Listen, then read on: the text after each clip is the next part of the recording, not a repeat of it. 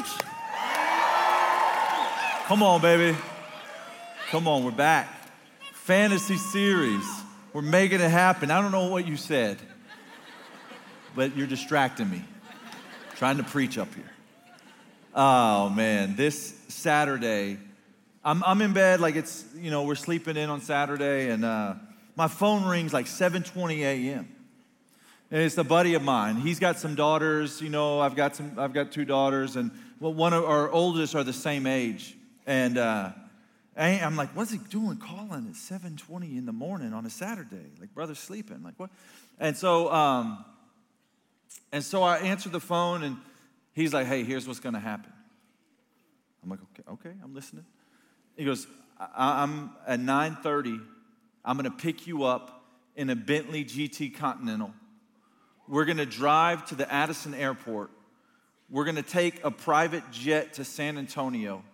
I got a limo waiting for us there. And we're going to take that to the Riverwalk. We're going to go eat lunch. We're going to take our daughters, our oldest daughters, same age, and we're going to eat lunch. And then we'll take the limo back. I'm going to have you back home by 2:30 in the afternoon.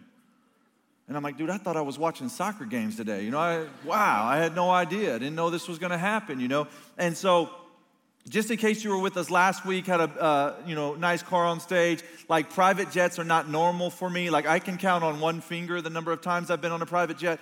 And so we go and we do this, right? And we go over there to San Antonio, and then we go to the Riverwalk. We go to the Alamo. Remember the Alamo? And then right across the street from the Alamo is this tourist trap, right? It's like Ripley's Believe It or Not. Ripley, you guys have seen it, World Record Museum, something or other. And then there's this like roller coaster, this indoor roller coaster called Tomb Raider 3D. Not Tomb Raider, Tomb Raider 3D. And so, I'm like, hey, let's do that. I'm up there, I'm buying tickets. But then our daughters are like, wait a minute, hold on, wait. And they're like looking inside. They're trying to, because it's something with like you get guns and shoot zombies or something. Hey, like what's going to happen in there? And they're trying to peek in. And then one of them's like, hey, I'm not going on that unless I know what it's going to be like. I need to know what to expect. And so I start there, right? I'm going to pick up that story in a minute, but I start there because I think that's what's happening with marriage, right? We're getting married later. We're getting married less. We're getting divorced more. And I think we're looking out. I remember, I'm married now. I get it. What do I know about singleness? You forget. I was single, right? I remember kind of standing out here, like looking, like, okay, do I want to do this? I don't know. Kind of dip my toe in the water, like, are we sure? Is it forever, ever? And so you kind of look at it, you're like, well, I don't know what to expect. Like, unless I know what to expect, I'm not going to move that direction. And it's interesting because what I did is I said, okay, hold on, let me go talk to the guy. I'll go talk to the roller coaster guy. So I go up, I'm like, Mr. Roller Coaster Guy, can you tell me exactly what to expect? Like, how fast does it go? Do things jump out at you? Like, what exactly are we shooting? And he rolls out the blueprint for the whole ride. He's like, this is what's going to happen, and he tells me. And so I sit them down. I'm like, hey, here's what's going to happen. And they listen, right? We get on it, and we go through the ride. It lasts about 5 minutes, just like he said it would. We get off, and they say, man, that's nothing like we expected. And I'm like, well, that's confusing because I told you exactly what to expect. And they're like, yeah, you did. And it was all the things you said and nothing like we expected. And I'm like, so you don't trust me, And so here's why I say that. Because that's what it's been like to teach about marriage for 10 years. I mean, I've done probably 20 plus weddings. I've sat down in my living room, my wife and I, with 20 plus couples. I said, hey, this is what you're going to. Hey, this is what it's going to be like. This is what God says about it. I know you think you're going to be the exception. Look at me. You're not going to be the exception. And then they get in it, right? And then they call me 6 months. They call me 5 years. They call me later, and they say, man, it's so different than we expected. But it's exactly what you said it was, but so different than what we expected. And so I want to help you. I want to help you tonight. I'm going to tell you this evening what to expect in marriage, a biblical view of marriage. I'm going to be in Ephesians chapter 5, the last part of that chapter there. It's all about marriage. I'm going to give you a picture of it. We're in this fantasy series talking about finding real love in a fake world. Here's what a fake world means. With social media telling you, hey, this is what marriage is like, with magazines, airbrush saying this is what marriage is like, movies and TV shows saying, hey, this is what marriage is like, Tinder and dating apps saying this is how you're married. I'm going back to the one who invented marriage. Like he made it. It's his idea. Why? Why would God, the creator, come up with this idea of marriage? What was he doing? What was he thinking? What does he want from us? It's going to be different than you think. And as much as I'm able, I want to help you know what to expect so that when you go in there and you bump up against these things, you're like, oh man, he prepared me for this. God was so gracious and kind that his word prepared me for this, right? And so as we think about the fantasy marriage, we think about finding the one, our soulmate. We think about love at first sight. We think about, trying to live happily ever after. We're looking for compatibility. And what I would tell you is there is no compatibility between sinners. And guess what you are? You're a sinner. And so there's no, and I know you're like, no, my boyfriend and I, we have great compatibility. Yeah, just like your last boyfriend, great compatibility, Oh, wow, I didn't mean to hurt you. I'm just saying, I know you think you're compatible today, like call me a couple years into marriage and tell me how that compatibility, I liken it's like this, It's like oil and water. Like it doesn't mix.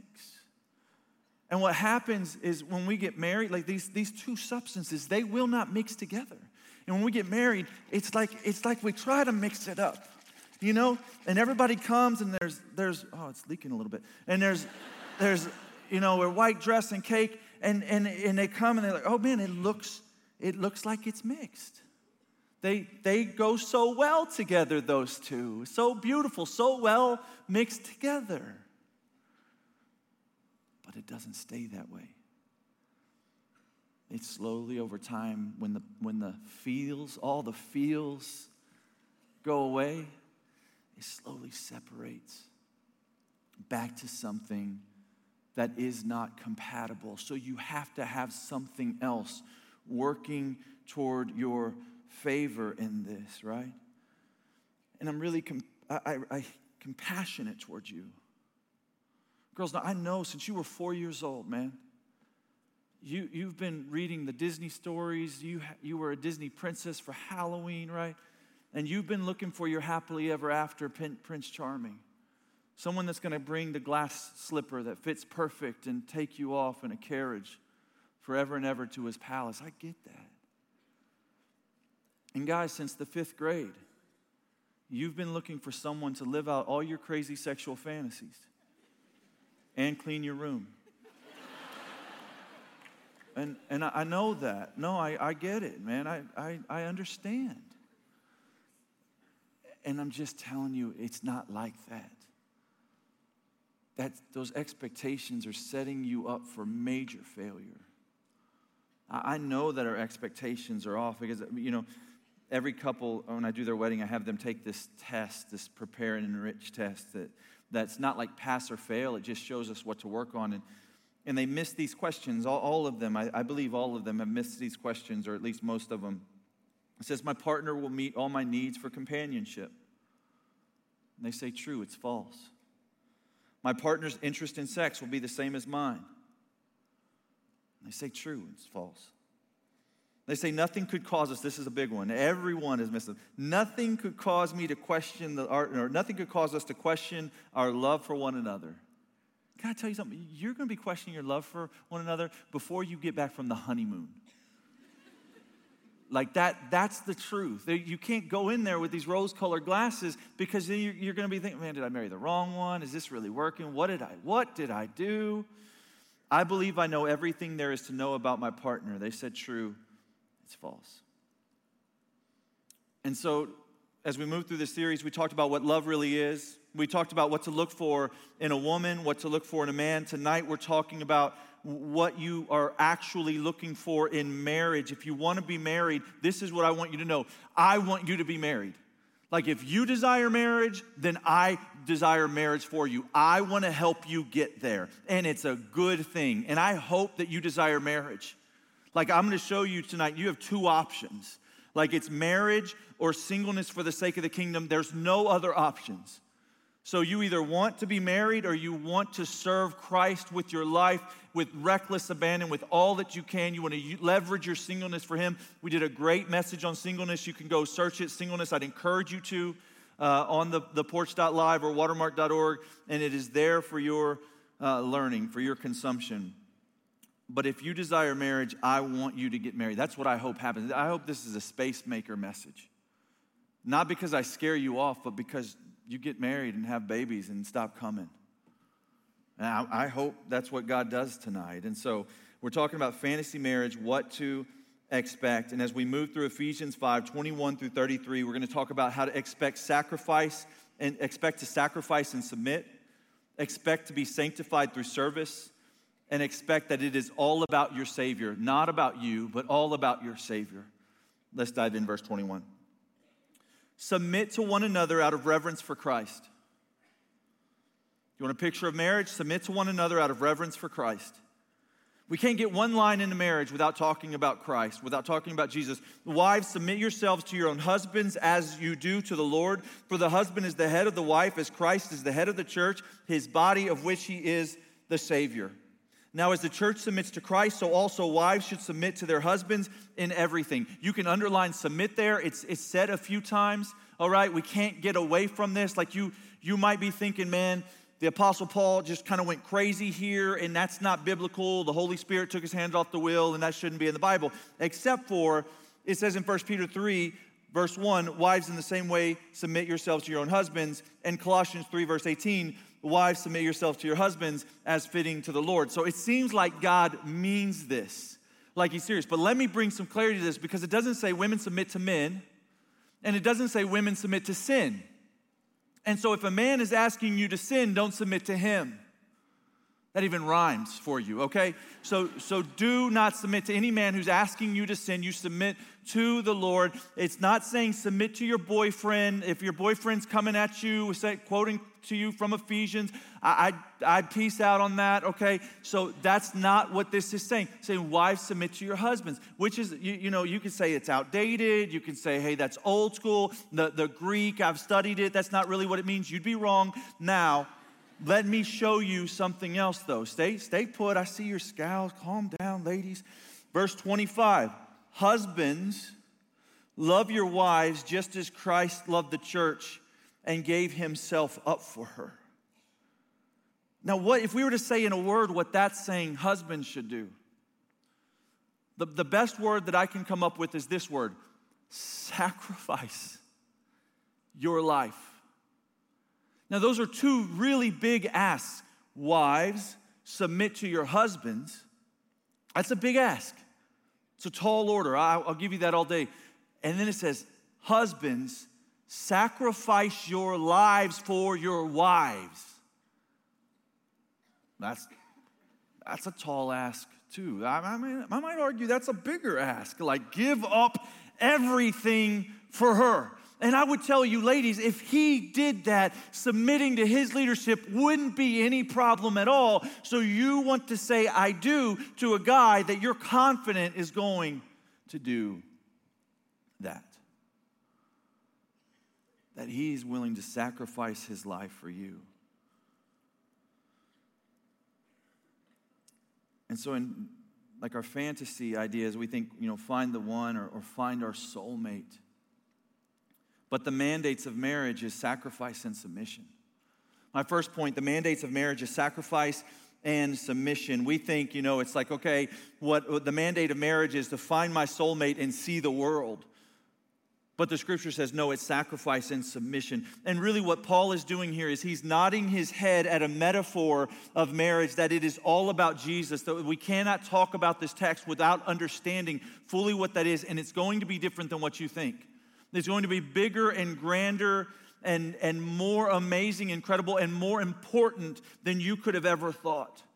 And in fact, Christ is our example. When we think about submission, when we think about sacrifice, Jesus is what we look to learn how to do that. In Philippians chapter 2, it says that Jesus, who being in the very nature God, did not consider equality with God something to be used to his own advantage, but instead he considered himself nothing, became like a servant, and sacrificed his life according to the Father's will. He gave up everything. And so what is the ask of you when you think about marriage? It's give 100% and expect minimal in return. And let's just agree that's extremely difficult. How does anybody do that? And as you're thinking about, well, are they someone that I might spend the rest of my life with? I would ask you, how do they submit to authority? How do they deal with this? Are they, like, do they have a chip on their shoulder, like their way or the highway? They think they know it all. Pride marks them. Or are they ready to come under an authority? I'm talking men and women. Because we can't forget, it says submit to each other. This is a two-way street. Out of your reverence for Christ. Submit to each other. And so how do they do that? This is an important idea to think through when you're considering who you might spend the rest of your life with. And so what I would tell you is to stop looking for the one.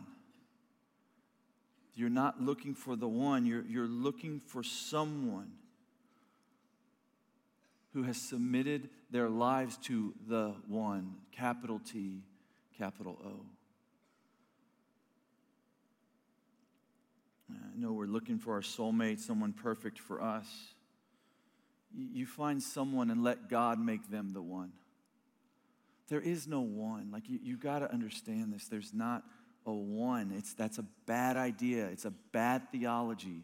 And I've said this. I've taught this through the years. There's lots of dating messages on our app. You can go back and listen to all of them. But to try to say this in a new way, let me just say it's mathematically impossible. There are 66 million more men in the world than women. 66 million. That's a huge number. Ladies, I just heard your heart break. You know, it's a depressing stat. I get it. It's going to be okay, though, right? Because you're not looking for just anyone. You're not looking for the one. You're looking for the one who's already submitted his life to the one who knows Christ and is living for Christ. Not a soulmate, but a S-O-L-E mate, one mate, a singular mate. So not a soulmate, but a soulmate, S-O-L-E mate. And so that's who you're trying to find in this idea. And the good news is there's all kinds of people that you can make that work with. And in fact, whoever you marry, this is what I want you to know. Whoever you marry, there will be someone better suited for you than them out there in the world. You need to know that. So that's kind of like hitting the pressure release valve. Like, take a deep breath. I don't have to find the perfect person. I just have to find someone who knows the one who is perfect and is pursuing them and who they're going to make the perfect person. This is good news, right? You say, well, how do I train for that? You know, sacrifice and submission. Have roommates. I encourage all my single friends, have roommates. I'd get the dysfunctional kind if I were you. That will help you for marriage, okay? Get the ones that don't do the dishes, you know. That will help you and prepare you for marriage. And if you're here and you're thinking, man, I just don't know if I'm up for, you think I'm kidding, by the way, I'm not. I've been saying that for 10 years now. I stand by it. People have come back and thanked me for that. Okay, if you live alone, I wouldn't, all right? If you're like, well, I just like to live alone, you're going to hate marriage because there's someone always there, like right beside you, like a shadow, man. And so I would get roommates. I mean, that's great training. I would serve. I would look for opportunities to put your own selfish desires aside. To think about, hey, how can you sacrifice your desires for somebody else?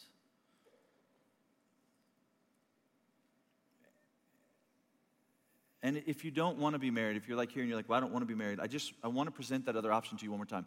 The other option the scripture gives you is in Matthew 19, it's to be single for the sake of the kingdom. It's not to sow your wild oats, to see the world, to see how many shots you can take before you pass out.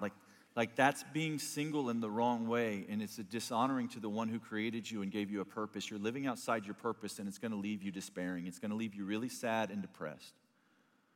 I don't want that for you. So you can be single so that you can go and take the gospel as many places as possible and build the kingdom, or you can get married. And if you're single, live radically sold out for Jesus. That's really your only option. Live for the one who created you. And I would just tell you in this idea of sacrifice and submission, like I can do anything in a moment.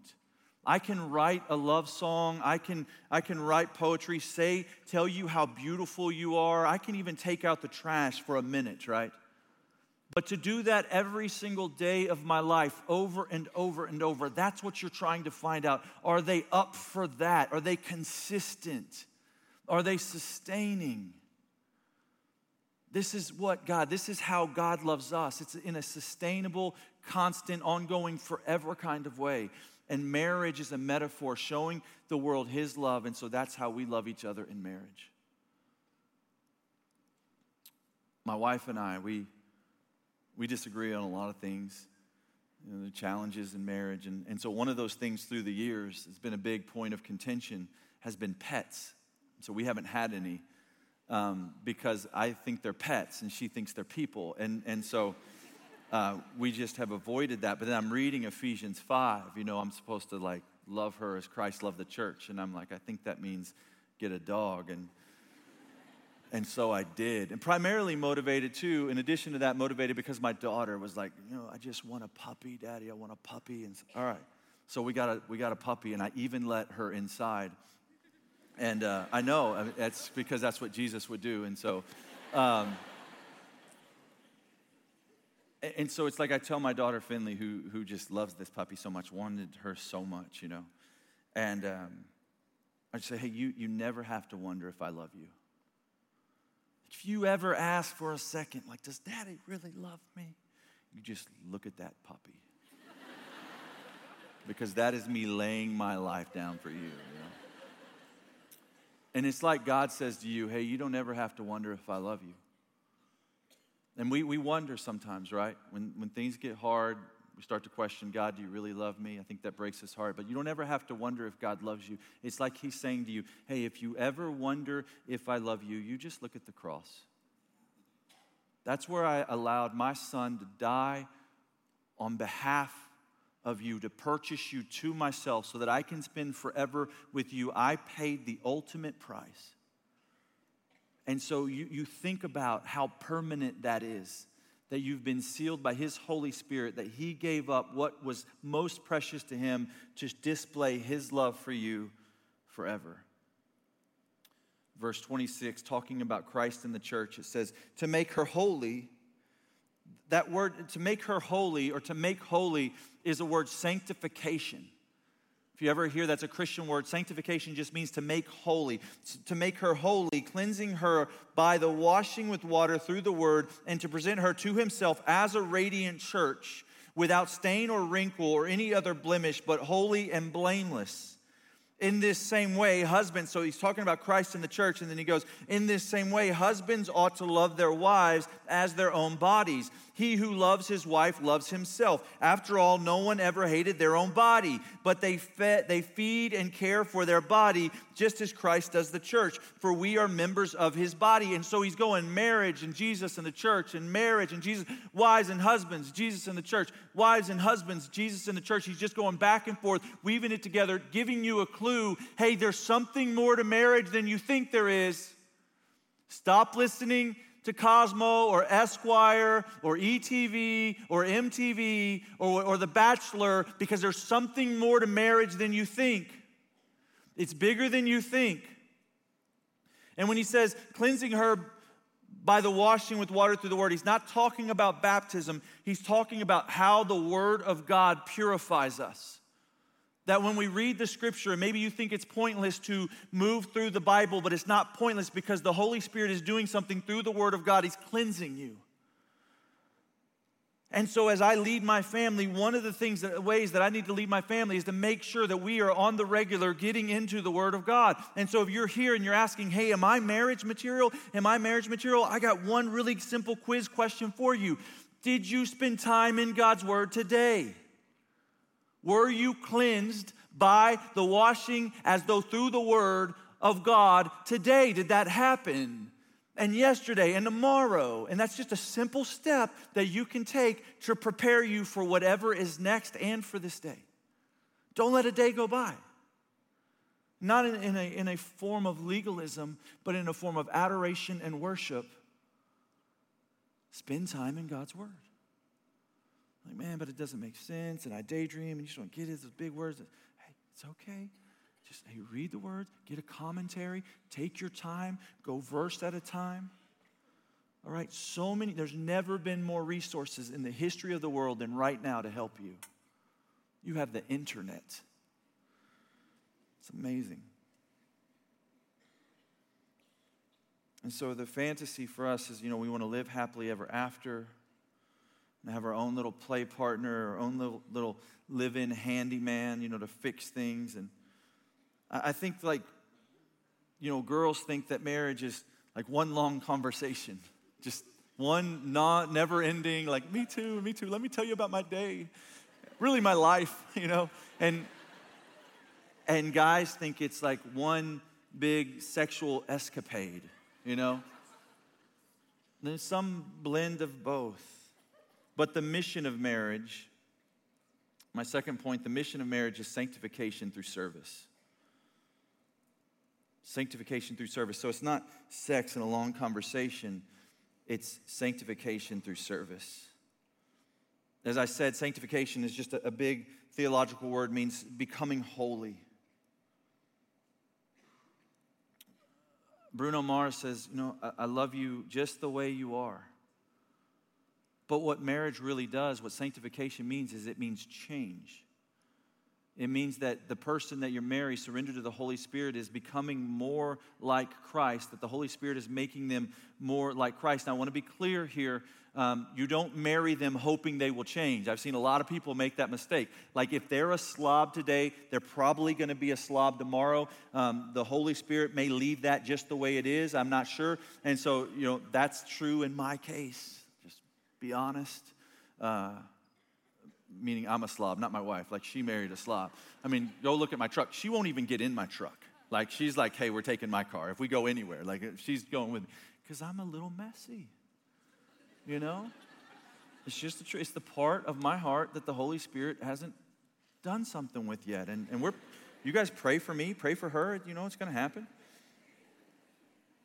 But don't seek to change them.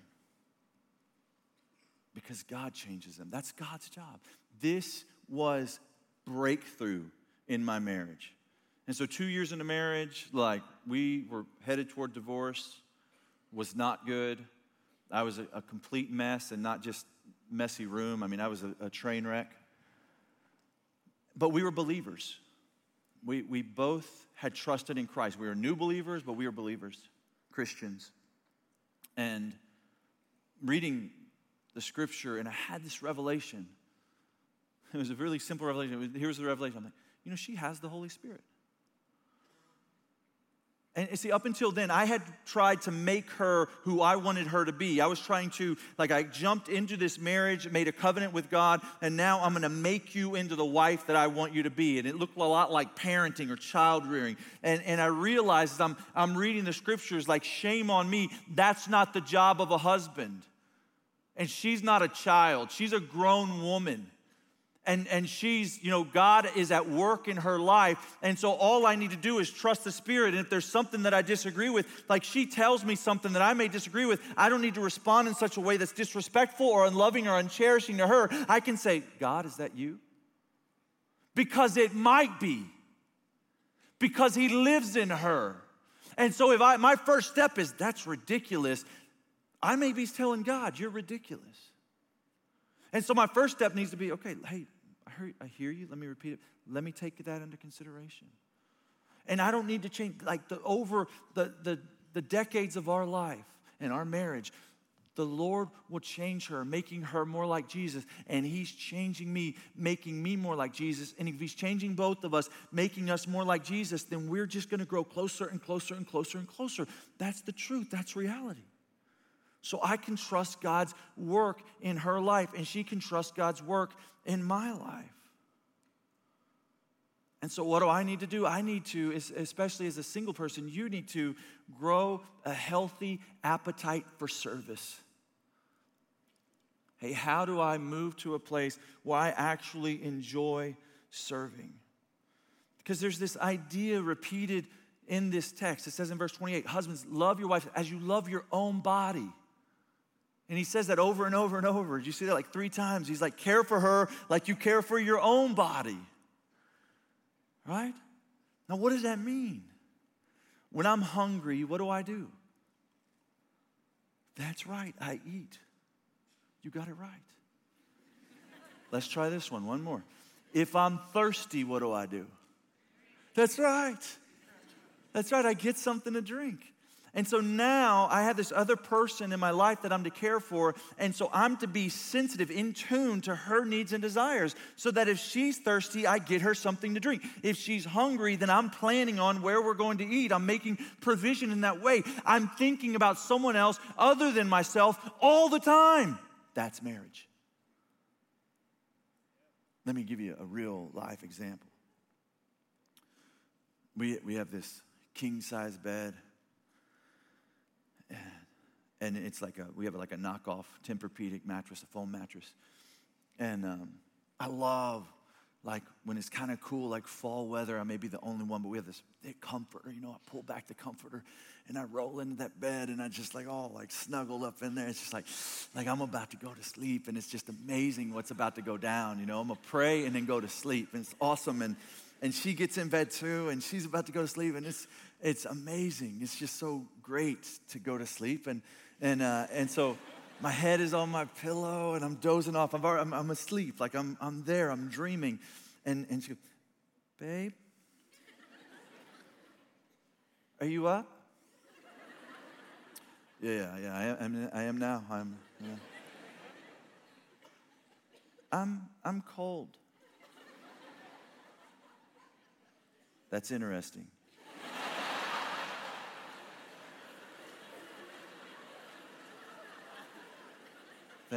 Thank you for waking me up to tell me that. I'll pray for you. No, man, I get my butt out of bed and I turn up the heat, right? You know why? Because she's cold. And that's my problem for the rest of my life. And that's marriage.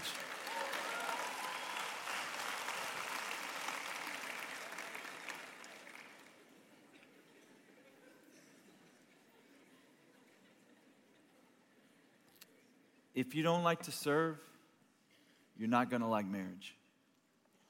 And if you don't want to change, you're not going to like marriage. Because marriage is about service and sanctification. That's the mission. That's what happens in marriage. Ladies, I tell that story up front.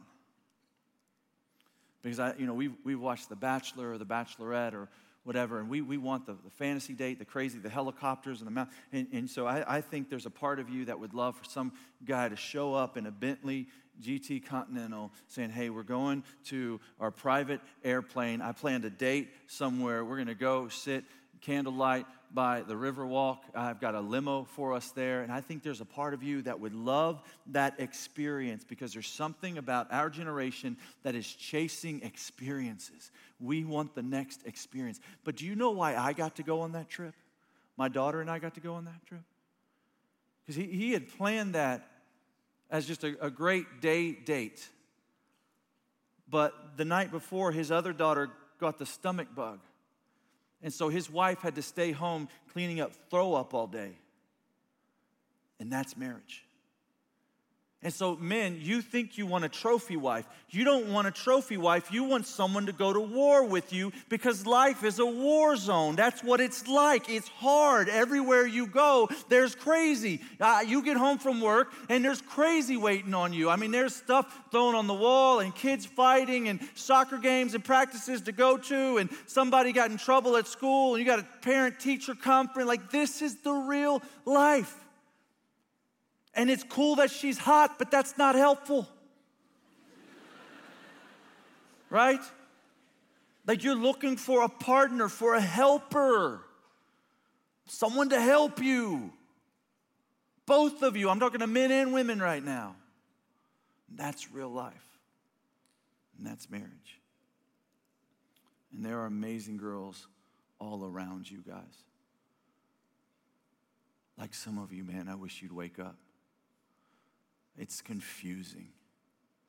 It's confusing to me, men, that you want marriage.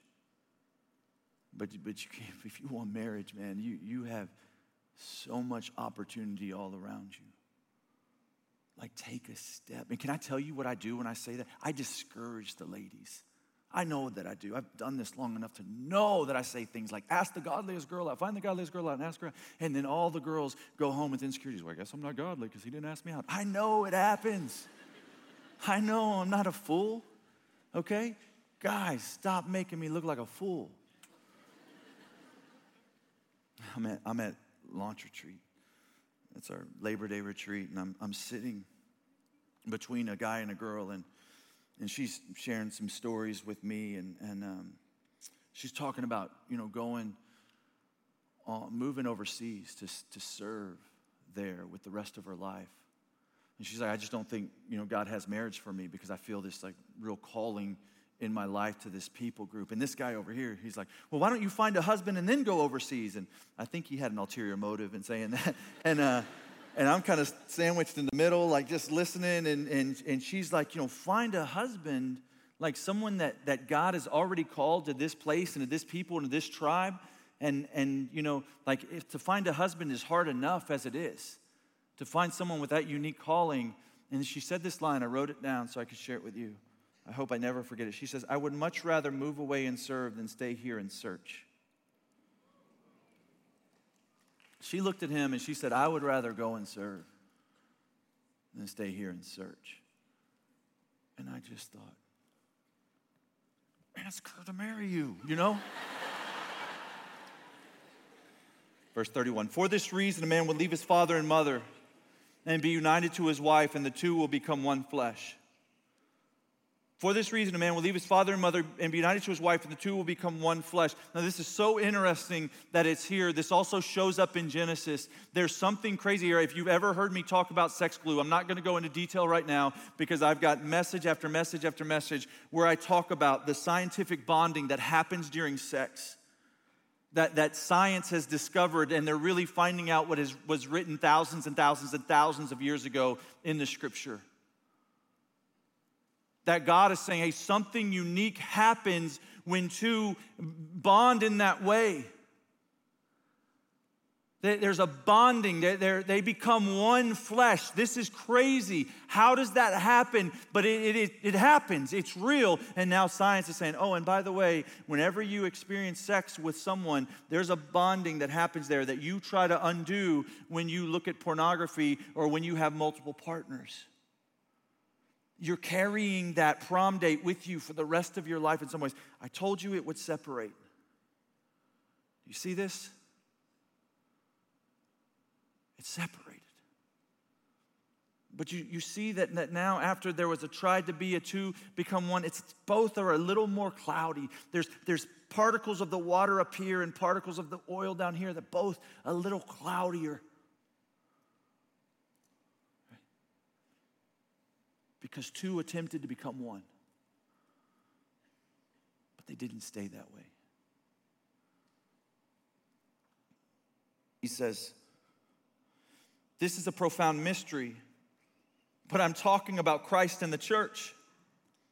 I'm using this verse from Genesis to explain to you about Jesus and his bride, the church. However, each one of you must also love his wife as he loves himself, because he didn't beat that dead horse enough. And the wife must respect her husband. And so let me just say this with this verse, is there's a great book out there called Love and Respect. It's a fantastic book. I think we make everyone read it when in their first year of marriage. And I'll summarize the entire book, that women want love and men want respect. If you know that is a summary of that entire book, Love and Respect, and it comes straight from this verse. But I want you to know that this idea of sex, too, this idea of bonding, is something for you to consider, that he's done something unique to our bodies to help us in marriage. In fact, Tim Chester, in closing the window, he said this: "You can no more try out sex than you can try out birth.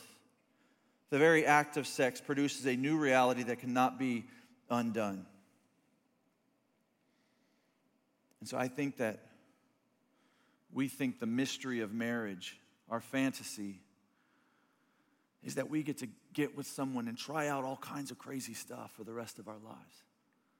Experiences. When the mystery of marriage is not about you at all. The mystery of marriage is it showcases the Savior. It showcases the Savior. And the fantasy is that it's all about your happiness. It's all about, hey, how can I experience joy? But it's not about you at all.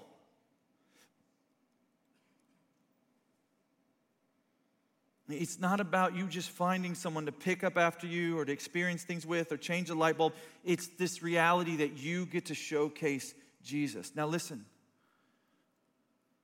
if you were Satan, if you were God's enemy, and you knew that God had placed this really powerful metaphor on the earth to showcase his majesty to the world called marriage, what would you do with it? You'd make it undoable.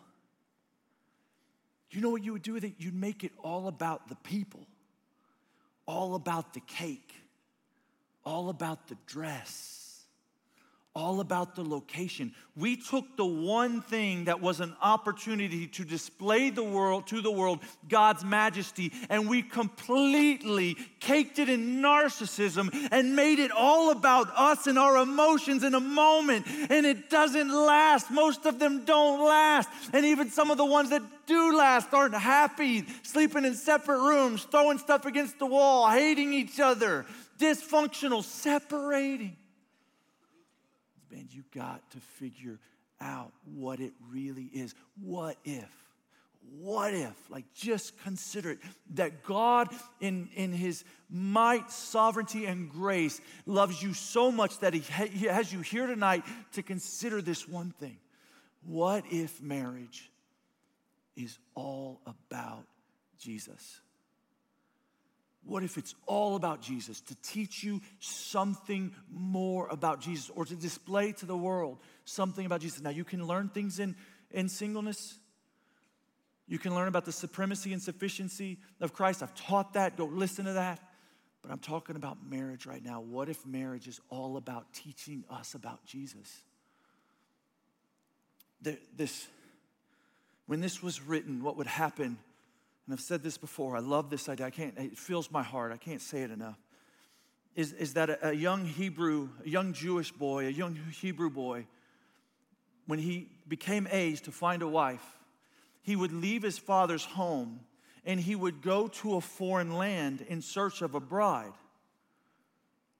And he would look among God's people. Like he was trying to find the tribes that worship the one true God, and he would select a wife from there. And when he would find her, they would toast, they would pour wine in one cup, they would both drink from that cup together, and he would pay a dowry to her father. He would purchase her to himself, a high price he would pay. And then he would leave her, and he would go home. They're now betrothed. they're engaged, if you will, he would go home to his father's house and he would begin to build a room for them on his father's house because his father's estate was one day going to be his estate. So he would build what was called the bridal chamber, the room attached to his father's house that they were going to live in. And he would spend his time doing that. And he's going to return for her at an hour and a time that she doesn't know. And so she's busy making preparations for the wedding, choosing her bridesmaids. All these traditions like a toast and bridesmaids, they come from this idea. He builds the house. When he finishes it, he goes to that foreign land to get her. And what he does is he sends word in front of him, and they would blast trumpets. They would blast trumpets and say it so that it would go from one town to the next. He's coming for you. He's coming for you. They would say his name is coming for you. And so word would go in front of him and get to her. Oh, he's coming. And she would scramble, get ready, bridesmaids ready, get the dress ready, wait for him. And he would come and he would take her to his father's house. And they would go in that room. And they would stay in there for 7 days. And there was a party going on outside for 7 days. Hashtag awkward. And now you see where we get the 7-day honeymoon, where it comes from. You see where these traditions come from. But that's not what I'm trying to tell you right now. Do you see when Jesus says, I'm going to my Father's house to prepare a room for you? He's saying something so much more than what you think. He's saying, you are my bride, the church. I've paid a dowry for you with my own blood. When I drink from this cup, do you see the idea? This all existed way before your concept of marriage ever existed. When people talk about redefining marriage, we don't even know how to rightly define marriage. What it actually is. That it's all about Jesus. Piper says it this way, John Piper, marriage is temporary, not meaning that you can undo it with divorce, but that it doesn't exist in heaven to each other. That marriage is just a picture. And it will finally give way to the relationship to which it was pointing all along, Christ and the church. The way a picture is no longer needed when you see face to face. Like when I've been gone for a while, overseas or on a trip, and I get home and my wife greets me in the airport, I don't just keep staring at her picture. No, I throw the picture out and I grab her and I embrace her. Because I got the real thing.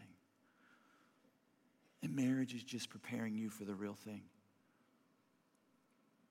All about Jesus, that's the truth.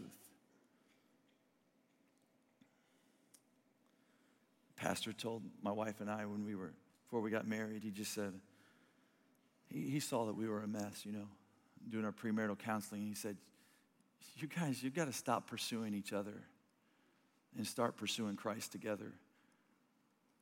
And when he said stop pursuing each other, he drew this picture of us just kind of missing each other. These arrows, right, of us just kind of going after each other. It was manic highs and lows, like I love you, I hate you, will you marry me? Like that's what it was like. And so we were just kind of missing each other. And then he drew this other picture. He said, I want you to stop pursuing each other and start pursuing Christ together. And it was like this triangle. He says, because if you pursue Christ together, then for the rest of your life, you're just going to grow closer and closer and closer and closer and closer. And do you know what I thought about that? You know what I thought? You say, woo, you know what I thought? I thought that is so stupid. I just thought that's the dumbest thing I've ever heard. And it was so prophetic. It was so true. He spoke those words over us. And I look back on that and it saved our marriage. It became a reality for us that as we pursue Christ together, we grow closer and closer. By the grace of God, I've been married 14 years now, and we're closer than we've ever been, both to each other and to Christ. That is a miracle. That is the work of God. In summary, the mandates of marriage are sacrifice and submission. The mission of marriage is sanctification through service. And the mystery of marriage is it showcases the Savior. If you want to know what to expect in marriage, expect these things. Because I know you're looking at it and you're scared. I know you're looking at it and you're confused. I know you've seen others get hurt by it. I know you're carrying baggage. I mean, the statistics say that, in the 60s, 7 out of 10 people in their 20s were married compared to just 2 out of 10 today. For the first time in history, the average American now spends more years single than married. The divorce rate is about 50%. And I know you're looking at this, and some of you, you're like, man, but I've made tragic mistakes, man. I looked at porn last night. Maybe that's your story. Listen, I know that's been my story in the past. I've experienced healing. I'm going to tell you how. Maybe it's the prom date, or maybe it's the last relationship. You know you're carrying those hurts with you. You know that you're not whole. You don't feel whole. And you think, man, I don't want to get married because I'm just going to mess somebody else up. You know what's interesting about this is oil and water, they don't mix. You know the 2 ingredients in mayonnaise, the 2 primary ingredients? Oil and water. Which is confusing because there's no amount of effort that I can mix these 2 together. It's impossible. Until you add something called an emulsifier.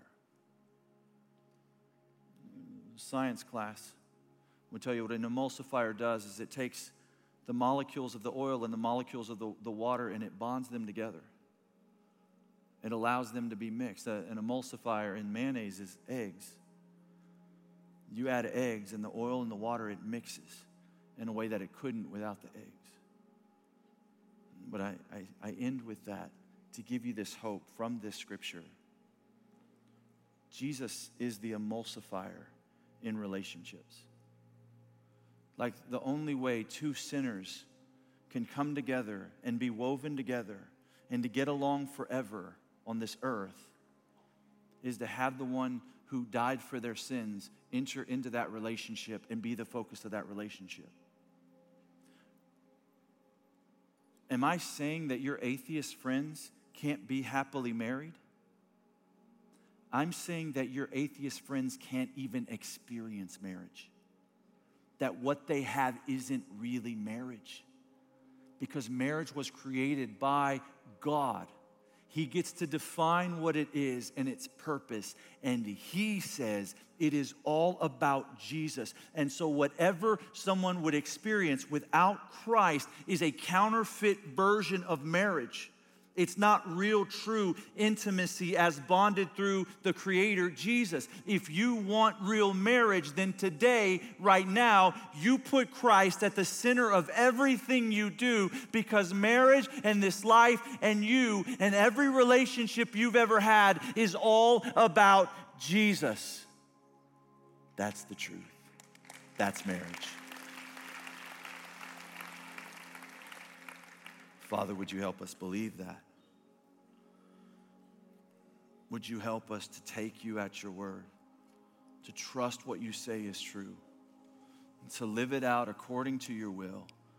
Would you redefine these ideas in our hearts and minds that the world have placed there, the prince of this air has placed there? Would you replace them with truths, with deep theologies, the mystery, as you said, the mystery revealed, an understanding that you sent your only son, Jesus, to die for our sins. You raised him from the dead so that we might have a relationship with you forever and ever and ever. In his name, amen.